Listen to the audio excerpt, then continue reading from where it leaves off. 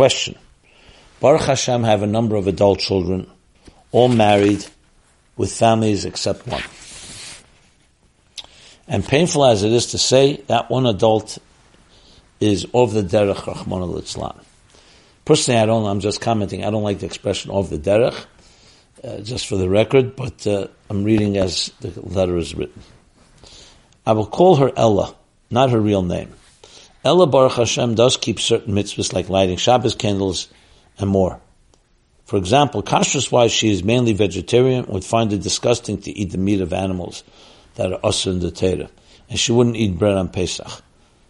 But in other areas, Shabbos, even in public, or tznius, and beliefs are sometimes openly things that she says things contrary to the Torah. Thank God our family is united and we all get along. We love and accept her and she feels the love. The trouble is that some of my grandchildren are entering the sensitive pre-teen, teen stage. The kids see their lively, fun-loving young aunt who sends nice birthday cards with nice gifts of money. They see how she dresses and they have possibly heard her sometimes say irreverent things and disrespectful things about the Torah.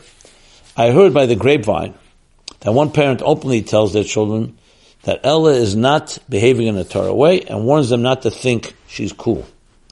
In the family of another child of mine, the parents won't say anything bad about Ella. They rarely see her anyway, and they just let things slide until now. The problem is in the second family, the 11-year-old girl thinks Ella is kind of cool. She recently said to her mother, being of the derech isn't so bad. After all, Ella is of the derech. I know this needs to be nipped in the bud. I know that, al pi halacha, according to the Torah law, it's permissible as in fact, l'toyelis, or benefit, and important to warn the grandchildren about Ella. How should I deal with this? What can I say to my granddaughter? I'd like to get the message across to her without it being the mean bubby. And of course, Ella is my child, and speaking about her is painful. What would I encourage the parents in the second family to say? And to what age children should this be spoken about? I want the kids to be inoculated, but I would rather not make them hate Ella. Thank you in advance. I appreciate the sensitive question. As you can imagine, you're not the only one that has this question, unfortunately. And it's important to address. I will say this, being that we're doing this program already 10 years, I definitely addressed this issue one way or another over the years. But the issue has not gone away. So it's always worthwhile to review, even to repeat, and maybe to add new points. So let's go back to what I said earlier about Chanech L'Nar Pidarke. It's interesting because you could argue Chanech L'Nar Al Piderech HaTorah. What's the Darke? And yet we say, because as I explained, you want the Derech HaTorah to be tailored, to speak to that individual. Now all that is obviously predicated on the fact that we're talking about Torah. As I said before, methodology of Torah. We're not talking about going away from Torah, God forbid. But what you see from that there's a sensitivity to the particular child. Now, we're not here to judge, and we're not here to evaluate, and I couldn't even do so, even if I would wanted to, because I don't know all the details.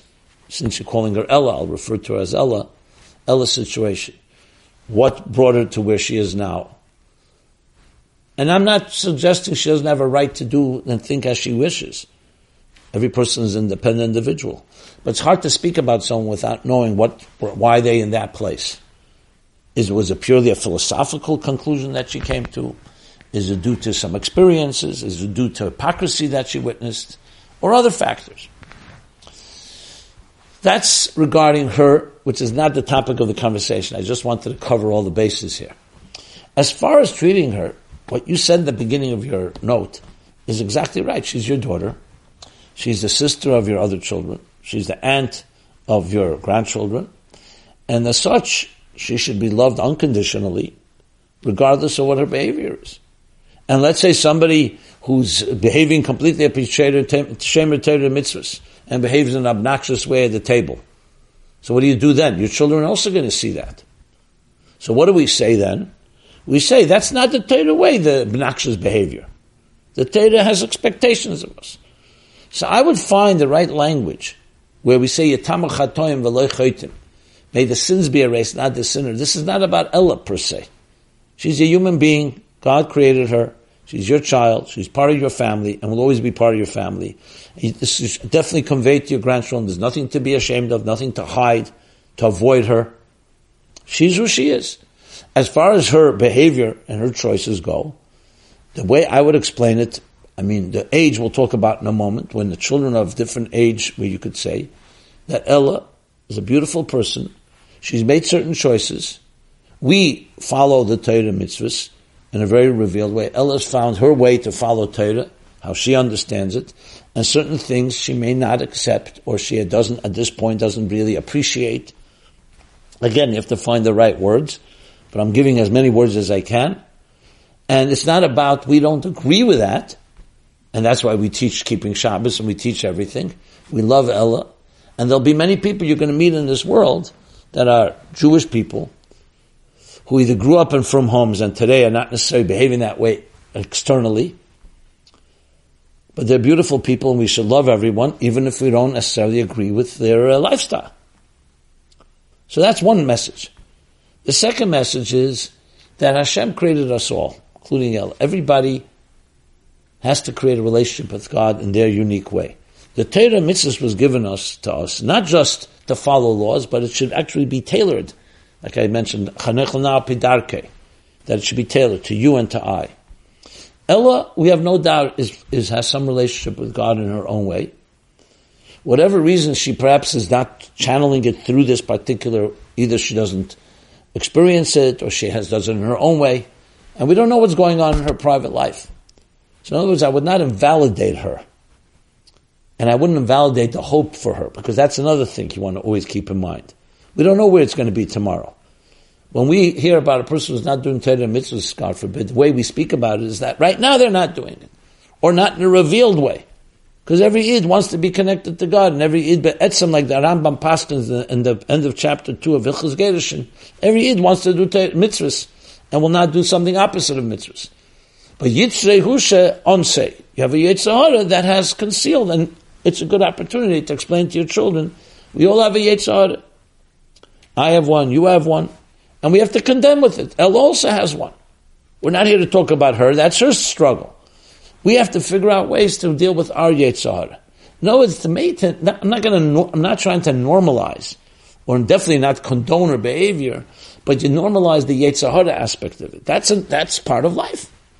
So why is the Yetzer Hara to want to do something that a frum Jew does different than the Yetzer of someone who decided not to be frum, at least again, begoli, for the moment? It's basically broadening the discussion instead of it becoming personalized, becoming far more conceptual in a way. I mean, conceptual, I don't mean theoretical, but conceptual, it's not about her. It's about all of us face our challenges.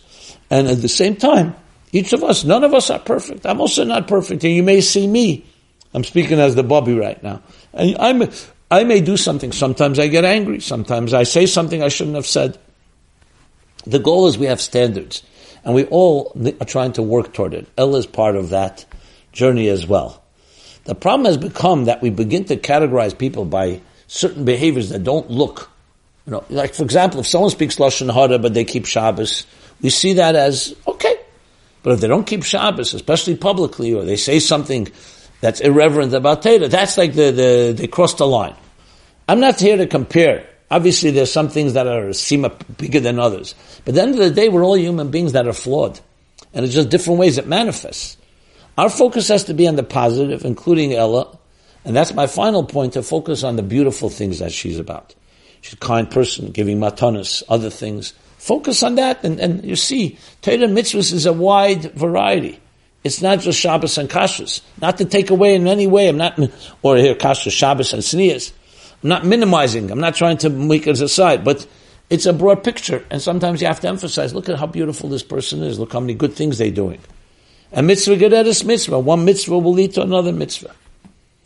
I have no doubt that this attitude not only will educate your children better, but they'll also help Ella indirectly Because these things are subtle, but they're picked up by people, these messages. And it's taking a whole attitude of understanding what a neshama is. Every neshama is God's child. Ella is no different. How we behave, does the child become less of a child because they behave in a way? You could use a personal example. Just because my child may not do always something I like, do I have less love for that child? God forbid. The contrary, I may have even more love and try to bend over backwards and try to work overtime to help compensate. At the same time, you have to respect people's boundaries and people's individuality. Now, what age? Every age is different. Obviously, very young age, children won't understand all these nuances. So you have to find the right age, even at a young age. I mean, just like when you invite someone to the table, that's not your child, your physical child. And they are a person, let's say, that is clearly not yet Shemer Torah mitzvahs. What do you tell your children? They see that.